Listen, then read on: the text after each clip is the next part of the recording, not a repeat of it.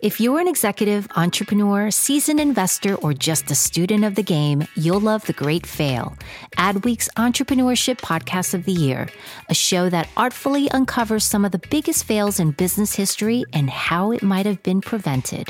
The Great Fail is entertaining, informative, and told through a true crime narrative in under 30 minutes that keeps you at the edge of your seats. So check out The Great Fail wherever you get your podcast. Everyone loves a good true crime story. An investigative journalist and host of Counterclock, Delia D'Ambra, is no different. In part 2 of Why We Love True Crime, Lindsay Boyd and Nathan Spell sit down with Delia to discuss what drew her and so many others to the podcast genre. So let's get started. That's the great thing about Stamps.com. They grow with you. As much fun as I had, I couldn't wait to get back to my Sleep Number bed. Yep. I love my Third Love bras. They're hands down the most comfortable bras I've ever owned. I love making Blue Apron. I love it. It's my me time.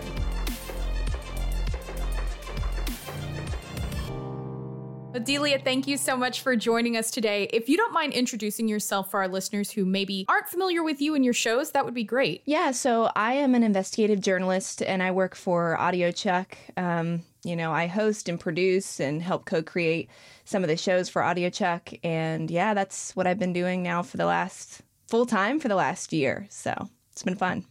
That's awesome. And one of those shows is Park Predators, right? Correct.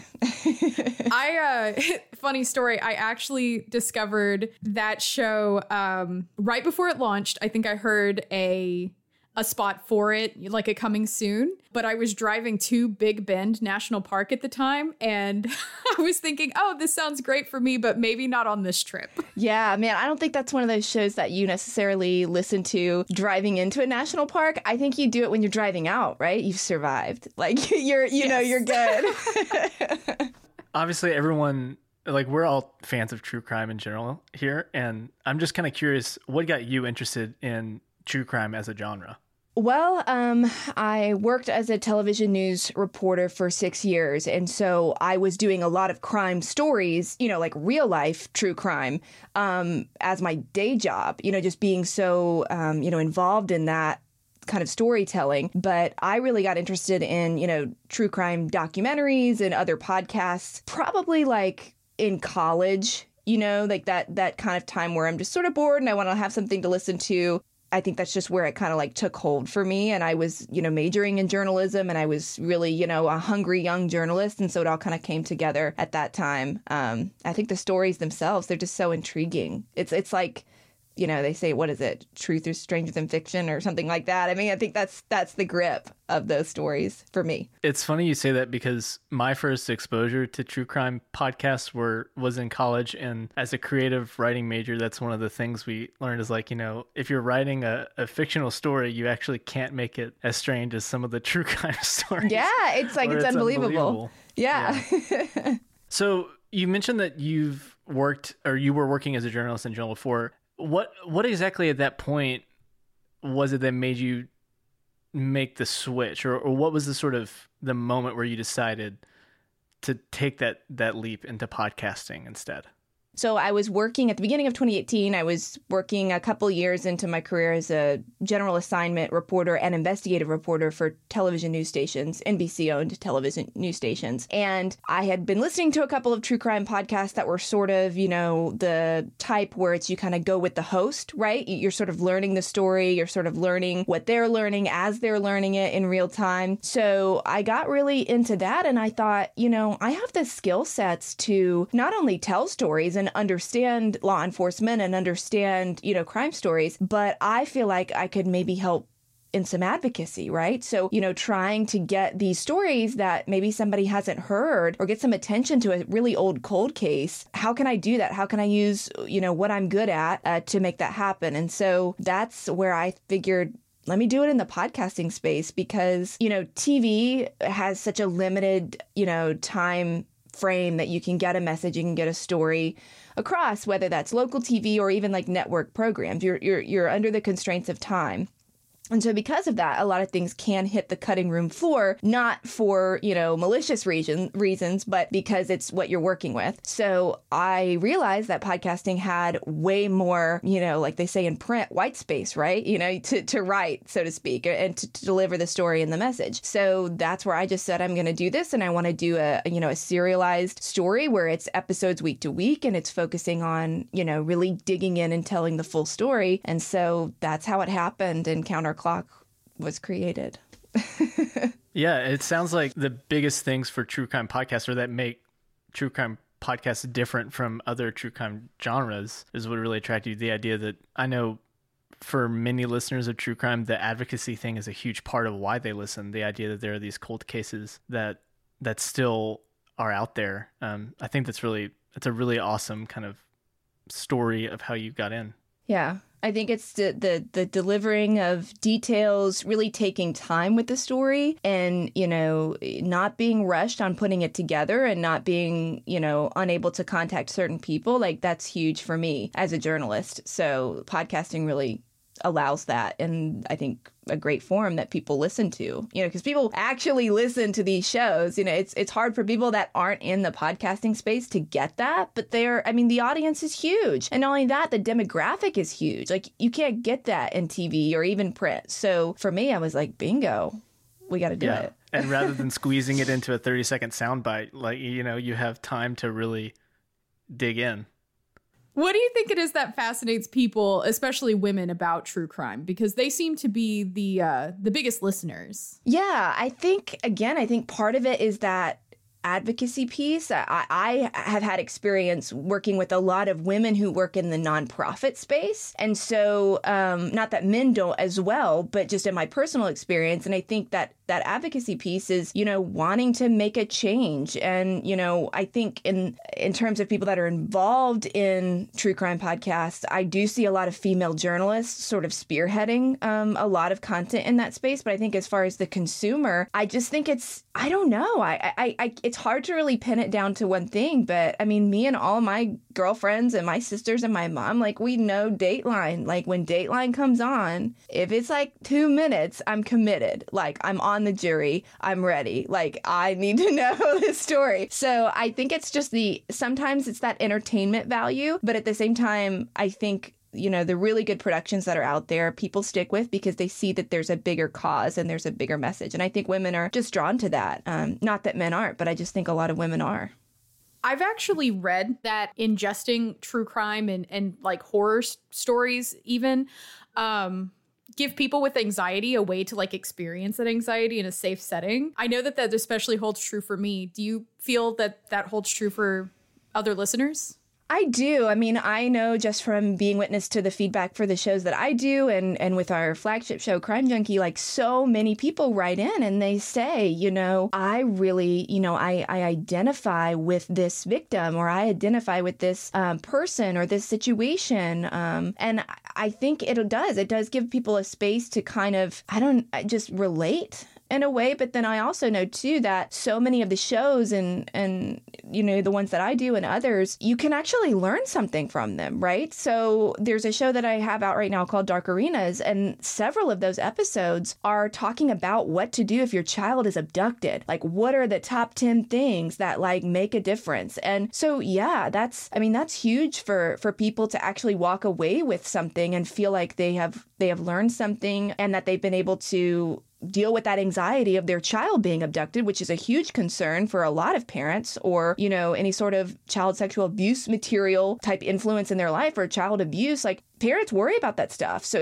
if they can listen to a true crime show that teaches them useful things, I mean, that's great. I think that's a good thing. So some people don't want to necessarily have those conversations with their friends or family, but they'll listen to a podcast and go, wow, okay, I feel a lot better. I feel prepared. And that's really cool.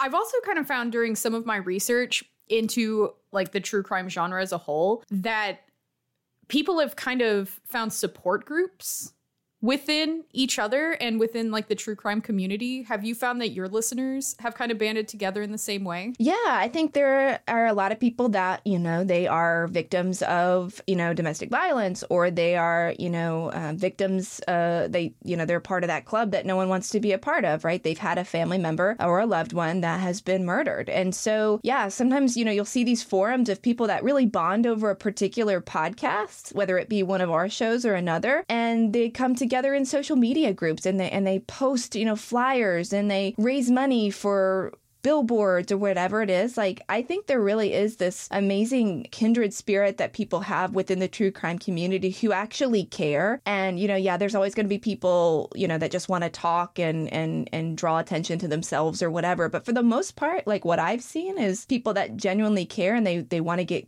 right information out there, and they want to mourn with others who mourn like they do. So yeah, I think it's a really cool community that can be birthed from different genres, subgenres of the true crime genre.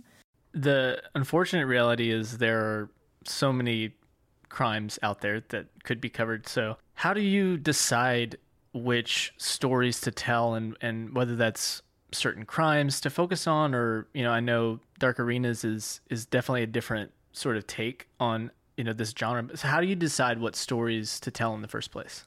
Well, if a show is interview-based, right? Like Dark Arenas is an interview-based show. I really look for, again, who are the people that I can have and write my content to that is advancing, public knowledge and is, trying to make a difference. So who are people that are, going to have not just good sound bites, but they're actually going to be able to explain things that I don't know anything about. I'm not a lawyer. I'm not an ATF agent, nor do I ever want to be. But I want to know how that works and how the public can learn from it. For things that are like Counterclock, right? Where it's, it takes me a year, 2 years or more to do an investigation and it like never ends. I look at, okay, I want to get the family's consent first. Like I want the blessing of this family and the people that it's ultimately comes down to. It's their story. And then I look for things for shows like that, like public documents. What can I access? What can I, kind of get my wheels turning in? So that's kind of a thing that lets me sort of navigate what story I can really dig into and hopefully make a difference in. And then research-based shows like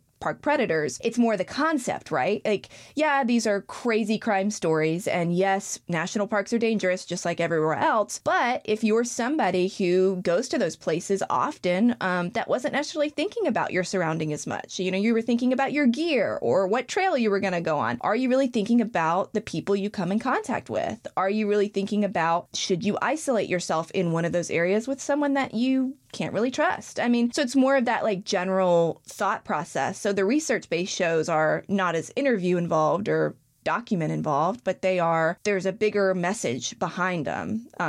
So yeah, I kind of let all those things sort of guide me, if that makes sense. Yeah, it does. And those are all, I like that they're with each of those shows that, you're known for, there's like 3 very different motivations that I think the through line of it all coming back to something that's really actionable in a way for someone on the other end. I think that's really, really cool as a listener to be able to take away, like, I understand now what someone who's maybe had to deal or investigate crimes, how they think about this, and I have more knowledge than I did. I was gonna say, I think the true crime space is so littered with so many shows, right?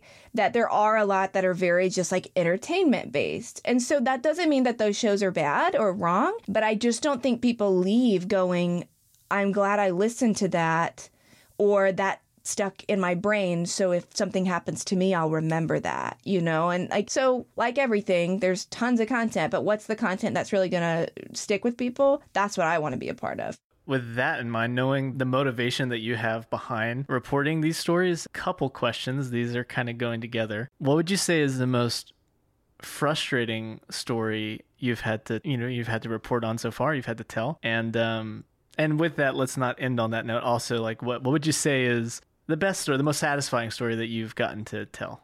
The most frustrating story, and I think it until it is solved, will always be, is the unsolved murder of Denise Johnson from Counterclock Season 1. That story will always be with me. I think about Denise every week. I never knew her in life, but our lives are intertwined forever now. So, I think for me, what's most frustrating is that I feel like there is so much there. There is so much there to be reinvestigated. I know that because I found it myself. So if I can find it in 2 years' time or 2.5 years' time, how has so many decades gone by where nothing's been done? And then you add on any potential forensic testing that can be done, which we know is light years from what it was in the 90s. So that's where the frustrations are for me of, just how that case was stuck for so long. And now we have these wheels turning that I'm like, let's keep it going. So that's probably the most frustrating case. The only other ones I think would fall into that category for me are even in the research-based shows, where I tend to run across this detail of like the whole state systems of parole and different laws on, oh my goodness, this person got out like 10 times, or, this is the law that says they only have to serve this much time for this crime. But if they were in another state, they'd be in prison for the rest of their life. I mean, the understanding of the law and interpreting it based on different states and countries, that frustrates me because I'm just like, man, lives could have been saved, right? So that always frustrates me. But then again, that's just the reality of life. No system is perfect. So, and then you asked me my least frustrating or my favorite. What was that? Yeah, second? So the most frustrating, it sounds like, the unsolved cases. And then, I not to derail this, but it's the idea of especially like when you hear about serial killers that are released, I know that like those kind of murder cases where they're released, I'm sure that's super frustrating to hear about. But yeah, so let's not land on that. But what would you say is the most satisfying story that you've gotten to tell? So far, I really do take a lot of pride in Counterclock Season 2's investigation. Just what it became, which is, I feel like for those that have listened to the show, and for me personally, I've come to a pretty good sense of who I believe is responsible for that crime. And it's certainly not Clifton Spencer, who is, an integral figure of that show series or season. So, and then what we were able to do to help him and to, allow people to understand like what really goes on in post-conviction proceedings. I just felt like it was very full circle, and it ended up being something so much bigger than the initial story, especially again for those that have listened that understand how it folds into the narrative of Denise Johnson's case and the time, the decade that it happened in the same geographic area. So I just felt like it became really full-bodied, and it's just really satisfying to kind of be able to end it. Like nothing can be tied up with a bow, but in my mind, I got closer than anyone has ever gotten, and that's good enough for me. So yeah, that one's been awesome. And it's still kind of, I talk to Clifton every week. I mean, it's like it'll always go on. So I know that earlier you mentioned that, you want people to listen to your show and think, I'm glad that I listened to that. What do you want your listeners to take away from each episode? I think, with Counterclock, right? I mean, I want them to listen to the next episode. I don't want them to drop off because I do want them to hear, the whole story because, again, I mean, something that's not in context is useless, right? So you got to listen to the whole deal to understand what's really important and what's, oh my gosh, kind of moment. Again, I think I go back to like with Park Predators, like if one person just pays a little more attention, and not that the victims in those stories didn't, right? I'm not saying that, there's any fault of any victim's fault. I just mean there's one or two things that we can just keep in our head that later you go, I think I heard that on that show. I'm not going to go down that path alone. Hey, that could save somebody's life. I mean, I think it goes back to that for me, where I just want to like be a little bug in everyone's head and ear, because not everybody has that. Not everybody has a parent or a loved one who's going to tell them, hey, don't do this, don't do that, because it's going to hurt you down the line, or it's going to get you in, a world of trouble. So I kind of just feel like hope, people take that from the shows and are reminded that, like, unsolved cases, there are real human people, not only that are the victims, but the families that live with that. I think that gets totally washed in a lot of times in the true crime genre is the human stories behind the suffering. That is so important. Like you see a vigil or you see some archived, video or something, and it kind of just goes past your brain. But if every episode you're hearing from that family member, they become a lot more real to you. So that's what I hope people understand from our shows. I know that I definitely took some thoughts away from park predators because I have a tendency to go out by myself. I do visit state parks and national parks a lot, and it just never occurred to me to maybe let someone know, like, hey, this is where I'm going, and maybe cell signal is not so great because it's not great in like Big Bend and in West Texas. So I'll check in with you, and if you don't hear from me, maybe try to check in with me. It had never really crossed my mind before. Yeah, and one thing it's been really amazing with that show is when it came out and we're about to come out with the second season this summer, I just got such a flood of response from the outdoors community, which I'm a huge outdoors woman, I guess you could say. Like me and my husband, we love the parks, we love fishing, we love, hiking, like that's our thing. We got married in a national park. So like all of these things are like so part of who I am. But so many of those people were like, I was always so concerned about the elements, right? Like, and that's such a huge thing. We should be. But think about people who have nefarious intentions, right? They already have the literally landscape working with whatever their intention is, right? So if there's a cliff, if there's a secluded area, that's not going to necessarily happen in a busy shopping mall. I mean, we know crimes happen in those places, but anyone that has, malicious intent, they're going to use the surroundings and parks and whatever recreation spaces. Like that's just one other thing that's like in their pocket that's to their advantage. And I think, yeah, like you said, thinking about that and remembering that, so many outdoors people like email me and they're like, what, maybe I shouldn't go backcountry camping alone. I'm like, do it, but talk to somebody while you're out there before you leave. Like have a date that you're coming back, So that's been interesting. I'm glad to hear that it doesn't prevent you from going out. Like, I'm glad that there's like practical, like, okay, we can still go out to the parks. we have to take some, smaller steps to be sure that people know that we're out there, that kind of thing. Yeah, and I think like a lot of people, that's like the one question people always ask me is like, oh, how do you tell, do these stories and do what you do and like not be afraid of the world and not be afraid of, nature or, getting too deep with an investigation, and all those things are true. Like I could be, but at the same time, like we all have to live our lives, right? Like we all have to have a good head on our shoulders and use, exercise caution and wisdom. And I just think it's, you can't not live and enjoy those things, but at the same time, you can learn from stuff. That's a big part of it, or at least I try and make it a big part of the episodes. We've talked a lot about the actual podcast themselves. I'm curious about your preparation. How do you prepare for each episode? So with Counterclock, like I said, like I'll start like a year in advance, right? Like all the producing, all the interviews, all the scheduling and everything.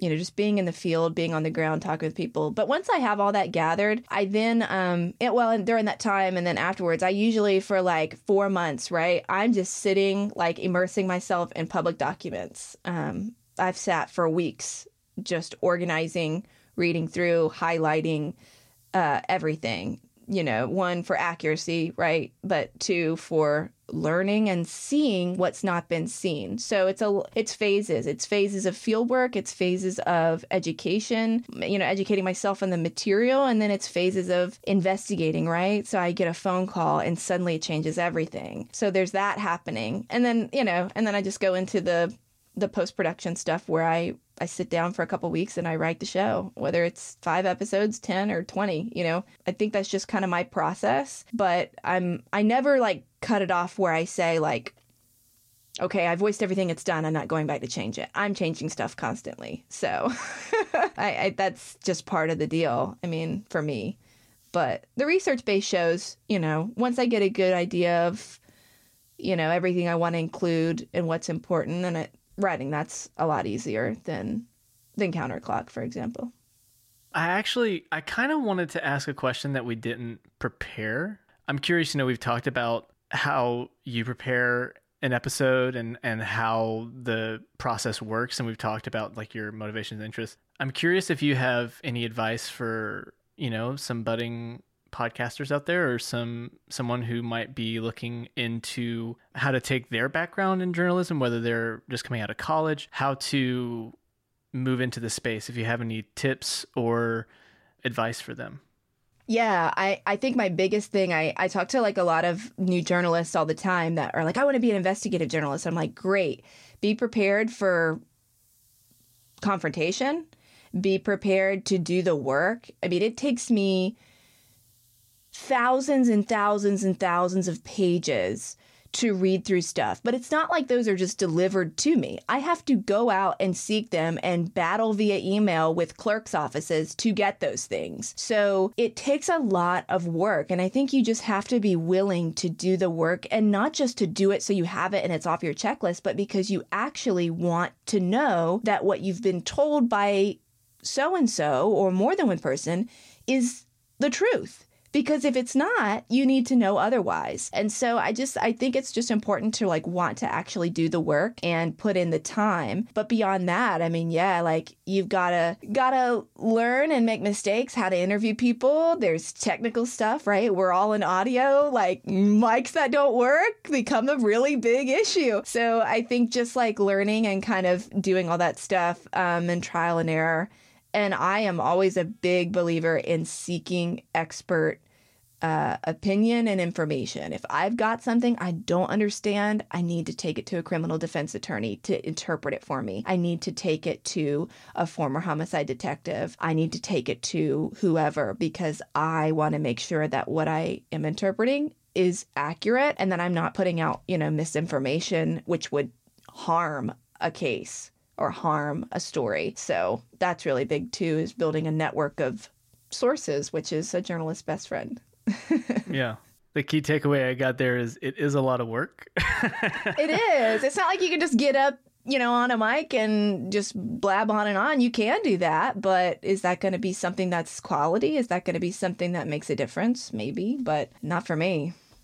Can I ask you, just on a personal level, does that part where you're digging through thousands of pages feel like work for you, or is it something that kind of fires you up? No, it definitely fires me up, because I do a lot of that stuff oftentimes prior to really critical interviews, so that I can gauge whether that individual is withholding from me or lying to me or whatever whatever you can think of. So for me, I'm like, I want my ducks in a row so that I am prepared. And also to dealing with victims' families, I don't want them to think that I'm just some person off the street that knows nothing about this complicated case and just wants to get everything from them and not give anything. So a journalist's best friend is just to be prepared to go in and say, look, here's what I know.